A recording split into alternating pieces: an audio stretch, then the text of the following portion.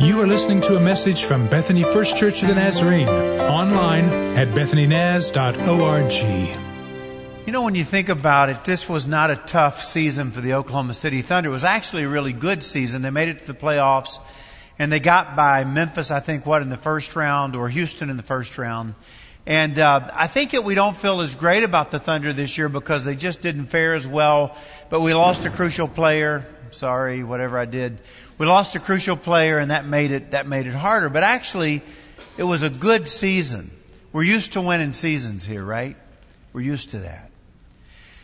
You understand that when the 2013-14 season gets underway, and the Thunder hit the road and they go to towns like Memphis or Houston or San Antonio, the owners of those organizations and the coaches of those teams are very aware of who the superstars are. So they know who Kevin Durant is. They're strategically planning. They're asking themselves questions like, so what do you do with Durant when you get to the last 10 minutes of the game and he's just on fire and it seems like it's impossible to shut him down? Because they know who the opponent is. They're very aware of who the opponent is.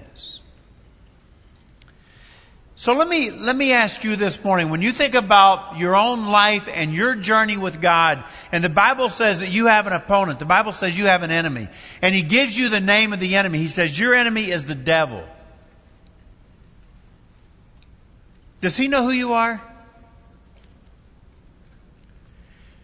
Are you putting enough points on the board for the home team that the enemy says, we have got to strategize against this guy. This is the guy to watch. We have got to put together a defensive strategy to come against the offense of what God is doing through him or her. Do you think the opponent, the enemy, the competition, do you think he knows who you are? Are you a factor in this competition? Well, I would love for you to grab a Bible and open it to the book of Acts. If you're new to carrying a Bible, don't hesitate to pick one up. I'll help you find it, okay? Matthew, Mark, Luke, and John are how the New Testament start. They are the four stories telling the gospel, the good news, the life of Jesus. And the very next book, the fifth book, is Acts. So Matthew, Mark, Luke, John, and then Acts. We're going to be in the book of Acts, chapter 19. Okay, Acts chapter 19. What has happened in these last few weeks is we've been in a series where we've been talking about salt and light. And we have said openly that we want to make a difference in our world. It may be that the only way people taste the goodness of God is going to be through our lives. It may be that the only way people are going to taste the holiness of God, the love of God, is by hanging around people like us. We want to be salt, okay? We want to be light. We want to be shining on Jesus all the time. We want to be pointing people toward Jesus. So what happens when you get to the book of Acts, it is really a story of the history of the Church of Jesus Christ. It's the story of the birth of the church and the growth of the church. And what's happening when we get to chapter 19 is extraordinary things are taking place. What do you mean, Rick, by extraordinary things? I mean something like this. It says that Paul was doing extraordinary miracles. Like, give me an example. Okay, he would touch a handkerchief. They would take the handkerchief to a sick person, and the sick person would touch the handkerchief, and they were getting well. That's what chapters 19, verses 11 and 12 say. Those kinds of extraordinary. And so that's the atmosphere of the church right now. So in that atmosphere, let me take you to verse 13, okay? And we'll read these words to you. I'll put them on the screen. Some Jews who went around driving out evil spirits tried to invoke the name of the Lord Jesus over those who were demon-possessed. So these are Jewish people, and they were trying to cast out evil spirits, and I'll talk to you in a minute about evil spirits in that world. And so they were doing it by invoking the name of Jesus over those who were demon-possessed. And here's what they would say. They would say, in the name of Jesus whom Paul preaches, I command you, come out. So that kind of thing right there was happening. in the New Testament. That's what was going on. Okay, so here's what happened. 7 sons of Sceva, a Jewish chief priest, were doing this. There's this well-known chief priest. His name is Sceva. He has 7 sons, and they are Jewish exorcists. They're trying to cast out demons, okay? They were doing this. One day, the evil spirit answered them. Jesus I know. And I know about Paul. So this is an evil spirit shrieking, talking to them. Jesus I know, and I know about Paul, but I've never heard of you. Who are you? And then the man who had the evil spirit jumped on them and overpowered them all. He gave them such a beating that they ran out of the house naked and bleeding. So that is one bad dude. Not only am I going to beat you up, but I'm going to take your clothes off of you and send you out of the house. Just a bad thing to do to somebody. I had 2 girls, of course, Brittany and Morgan, and they both played soccer. And that's really the only sport they played, but we played it all of their lives from when they were kindergarten. And I always had the opportunity of coaching them in soccer, especially early on when they were playing rec soccer. When we got to high school, of course, I wasn't coaching them any longer. But I love coaching soccer. Brittany played high school soccer. Morgan quit playing soccer her junior year and became a manager for the varsity boys soccer team. I think I figured that one out. But anyway, we would go to games, and I remember just kind of feeling this competitive spirit. Even though it was little girls and rec soccer, I needed to win in order to feel, good about life. And I remember one day this lady says to me, Rick, a mother, she goes, today we had 3 girls cry. It's rec soccer. It's about having fun. Are we together on this?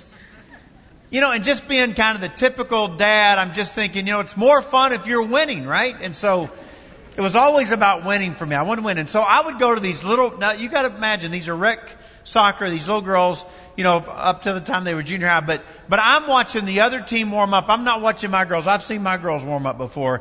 But I want to know who's a factor on the other team. And so I'm looking for the kid with a good foot. I'm looking for a girl who's got a lot of hustle in her. And I'm coming back and I'm saying, okay, we're going to switch around. You're going to defend number 11 because she's the girl we got to watch. She's a factor in this game. So do you think that in the spiritual world, the enemy ever says that about you? This is the gal you got to watch. She's a factor. This is the guy we got to defend against. He's a major player. See, I wonder if anybody's just kind of look at me thinking to yourself, Rick, I don't know that the enemy knows my name. I don't know that I'm putting enough points on the board for the home team that the enemy is even aware of who I am. I don't know that the opponent is working on some kind of strategy in regard to defense about what God is doing through me offensively. I don't know that I'm a factor. See, I think the greatest indictment against a follower of Jesus Christ would be for the enemy to say, Jesus we know and Paul we know, but who are you? You're on that team, really? You play? You're in the game? Seriously. You've never been an obstacle for us. You've never made it a challenge for us. So let me talk with you for a few minutes about this passage, okay? I don't want to mislead you in any way or misrepresent the Scripture, because I think it's crucial that I point out that these men are not Christian men. These are not Christ followers. These are Jewish exorcists. These are not people who we have any indication at any point who have decided to align themselves with the teachings of Christ or to follow Jesus in any way. These are Jewish exorcists, and here's what happens. They begin to realize that extraordinary things are happening, according to verse 11. Because of Paul's ministry, extraordinary miracles are taking place, and he is casting out demons in the name of Jesus. And so they decide to try their hand at Paul's game. If Paul is doing it in Jesus' name and it's working for him, then maybe we should try to cast out some demons in Jesus' name. That's what happens here. But as a Christ follower, it is impossible for me to read those words and not ask myself, do you think the enemy has ever said that about me?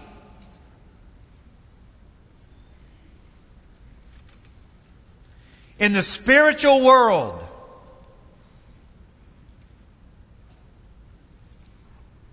does the enemy ever say, Jesus I know and the Apostle Paul I know, but I've never heard of Rick Harvey. He's not a factor in this game.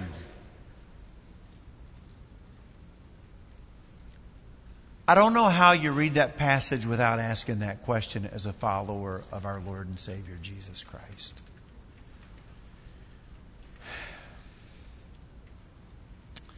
I have a friend whose name is Flavio Valvasota. And I don't really have anything to say about him. I just wanted to say his name because I like saying it.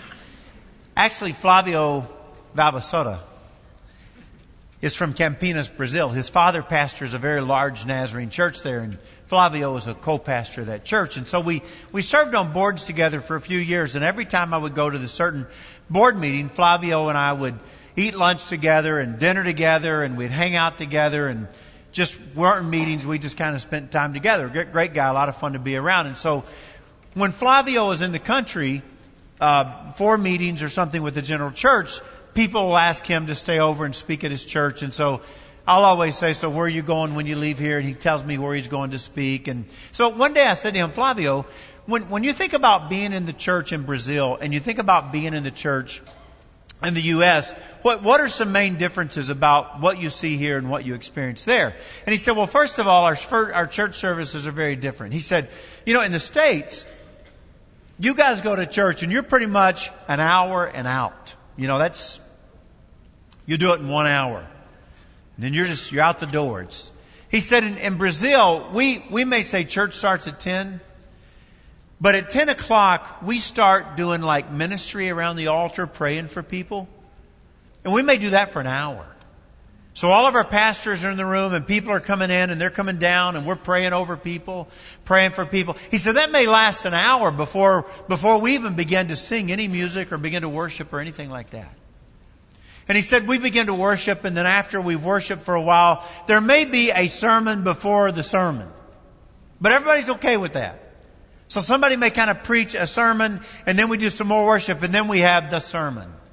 He said, so when you go to church in Campinas, at our church, he said, you may be there for a few hours. Nobody really cares. Nobody's in a hurry. It's not like that. I said, okay, so that's what your services look like. He says, yeah, except for Friday nights. I said, what does it look like on Friday nights? He said, well, on Friday nights, we cast out the evil spirits. I said, really? He said, yeah, it's part of our culture. A lot of witch doctors, a lot of voodoo, a lot of stuff in our culture. So we have to deal with that in the church. He says, so on occasion we have these American pastors who come over to see our church. And we take them to Friday night, but in advance we don't tell them about the evil spirit stuff. We just watch them keep moving further and further back in the room until they're standing up against the walls. That's a lot like the world that Paul was living in. The world that Paul preached and taught and shared Jesus in was a world that was very concerned about evil spirits. And evil spirits caused everything. They caused sickness. They caused a person to be crazy. Everything was blamed on the spirits, and they believed the spirits were everywhere. They were in the sky, so they were in the stars, the moon. They were in the water. They were scared to death of the water. They were in the earth. And you were always worried about offending the spirits. The spirit world was a world that would mess you up. And so you hear a little bit of language in our world that feels to me like a spillover from other cultures, and maybe even that culture, but like the word lunatic that we have in our English language. You can hear the word moon in it, right? Lunar. Lunatic would literally mean moonstruck. And so a person who lost their mind was a person who is struck by the moon. I think that's where that reasoning comes from. It was the spirits in the moon. Well, we don't believe that. But some language in our English language kind of spilled over. And so the Apostle Paul, he says about the spirit world that every knee will bow and every tongue will confess that Jesus Christ is Lord. Do you remember how he qualifies it? He says every knee in heaven and where else? On earth and where else? Under the earth. He's talking about the spirits within the earth. This is their world. And you hear it all through Paul's language. This battle that we fight is not against flesh and blood. But it's against the rulers and the authorities and the powers of where? This dark world. He's talking about this dark spiritual world. Everybody was concerned. Everybody is aware of the spirits. And so you've got these 7 sons of Sceva. They are trying to cast out evil spirits. And they see that Paul is being very successful in casting out spirits in the name of Jesus. And so they say, in the name of Jesus, whom Paul preaches, be gone. And that's when they lose their shorts. That's when all that happens. They get beat up and sent out of the house, naked and bleeding.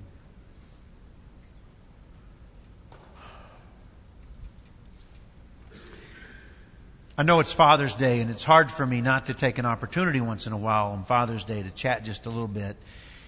It seems to me that when we have Mother's Day, as preachers, we tend to say, aren't we thankful for our mothers, and aren't mothers wonderful people?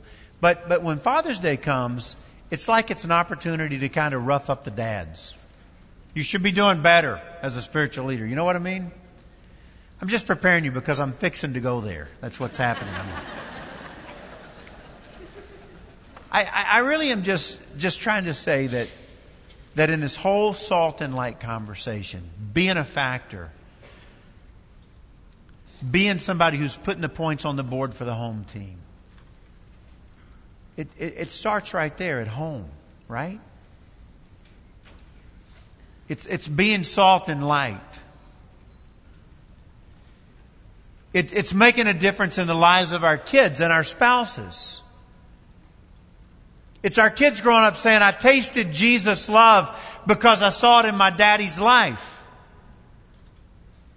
I tasted the love and goodness of God because I saw it lived out in my father. It was my father who pointed me to Jesus.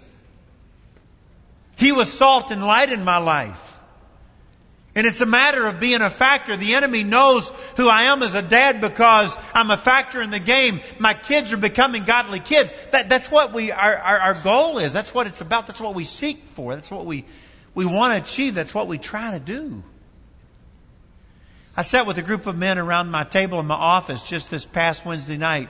And we were talking about how can we help men in our church to have a deep, deep love for God and fear for God. And how can we help the men of our church come to a place in their lives of having a deep commitment to the study of the Word of God? And how can we come to the place in our church of helping men understand their role of father and husband and spiritual leader?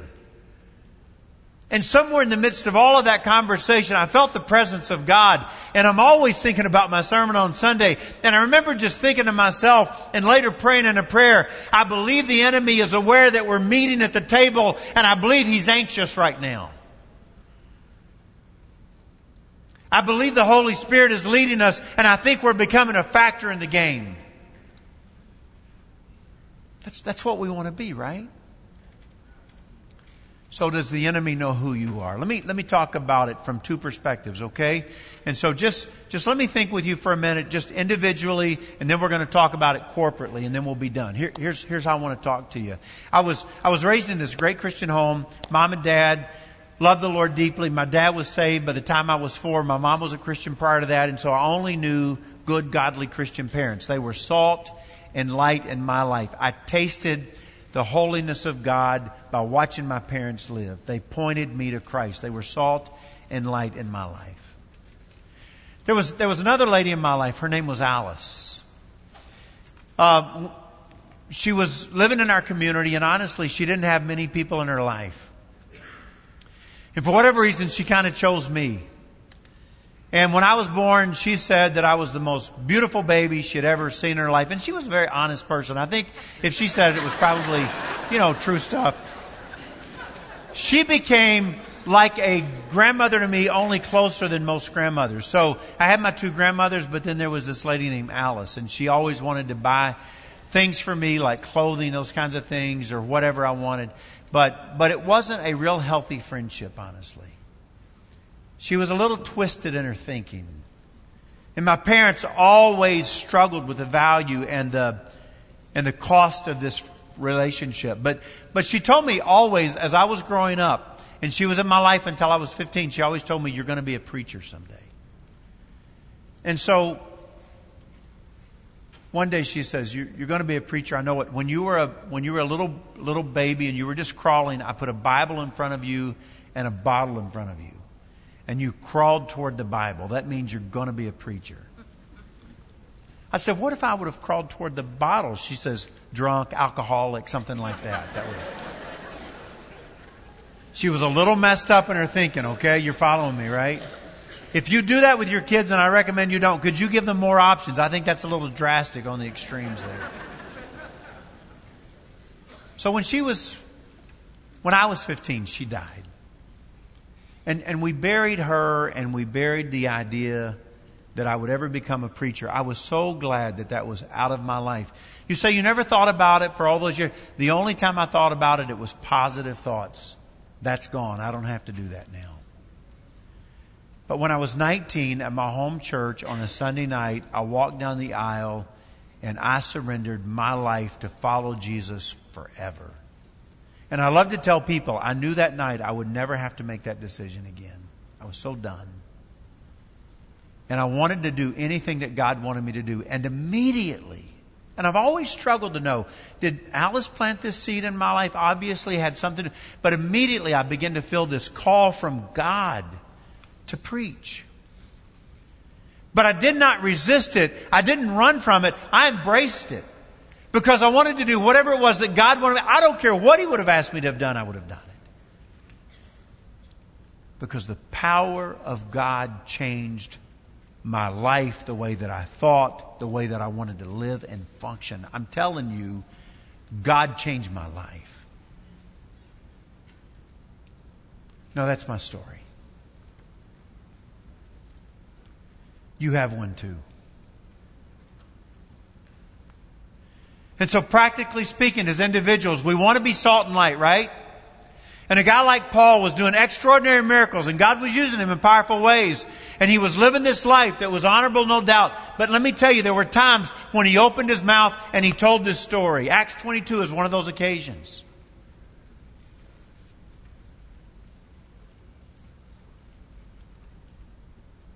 People say, Rick, I want to be salt and light. I don't know how to say it. I'm not a preacher. Can I just offer you a suggestion? This is just me talking to you as a friend. You ever considered just telling your story? It's really simple. You have one. You may not know about this or that or this or that, but I can tell you what Jesus did for me. And so sometimes we are salt. It's who we are.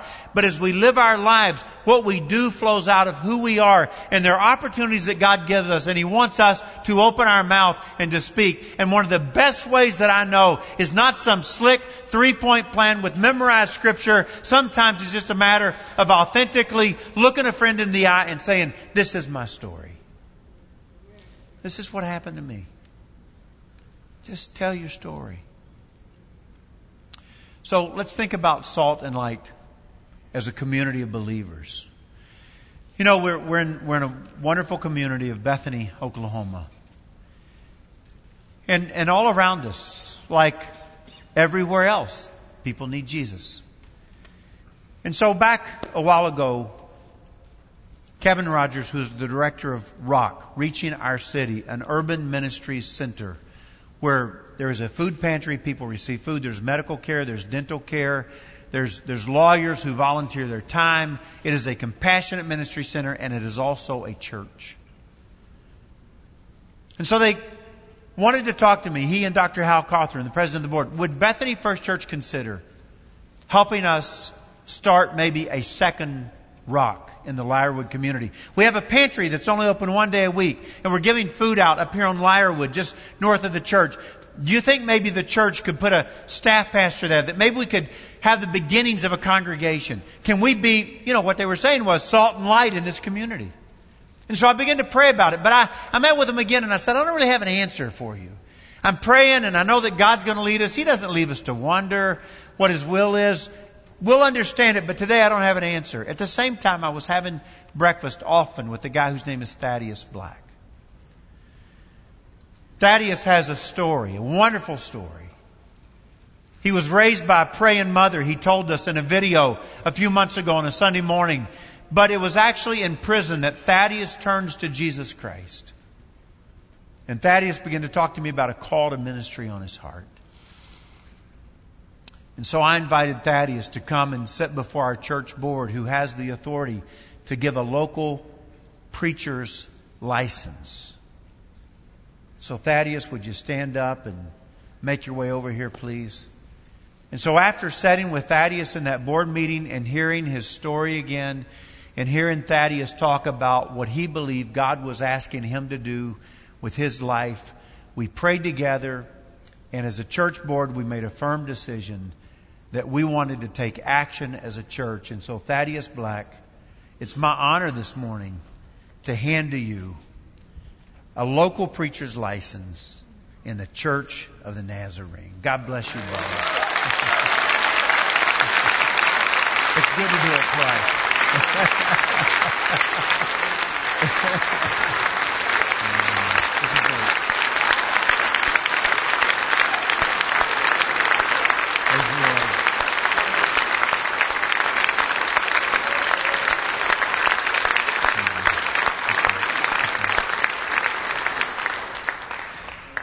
So I said to Thaddeus, I'm praying about something.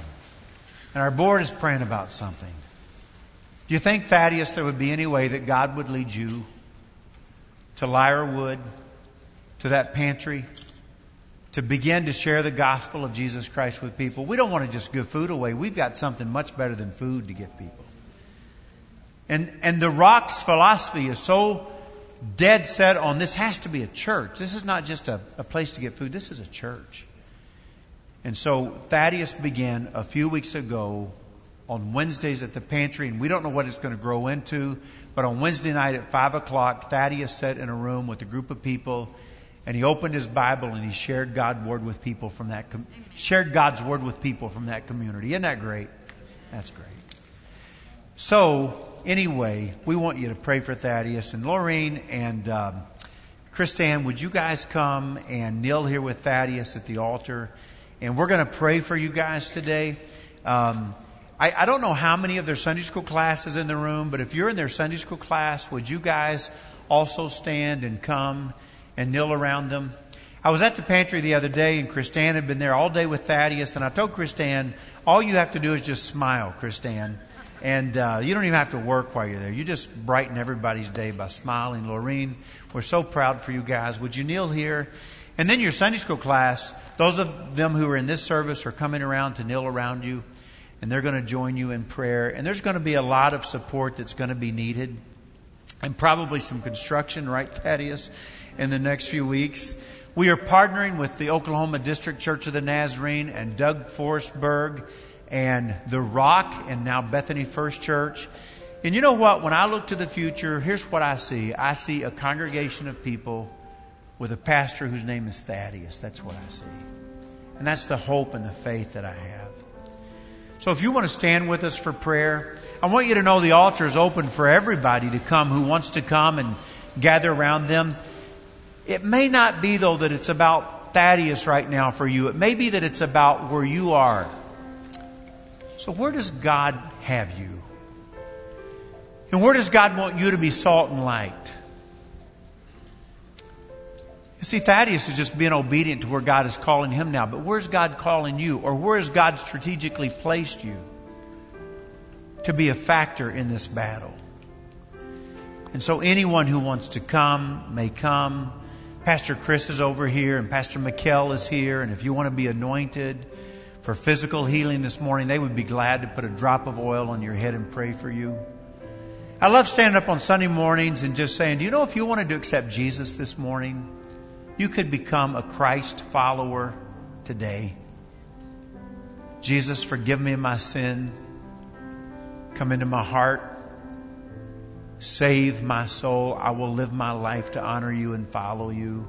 So Pastor Mikkel is here and Pastor Chris is here, and they would love to lead you in that prayer. If you want to come and pray as a family, you're welcome. But let's pray for Thaddeus as well today. Father, thank you, Lord, for this good day. Thank you for this good man. Thank you, Lord, for making him good.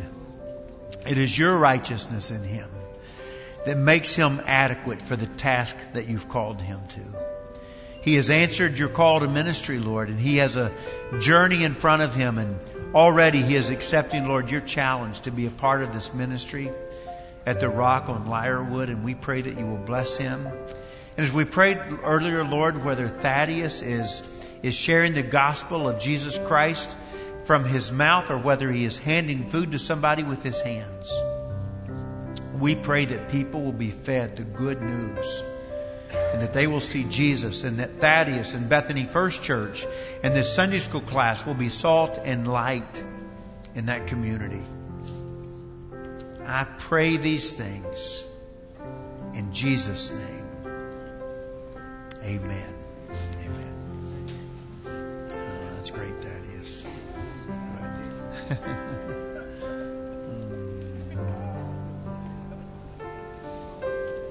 Feel free to linger and pray as long as you like.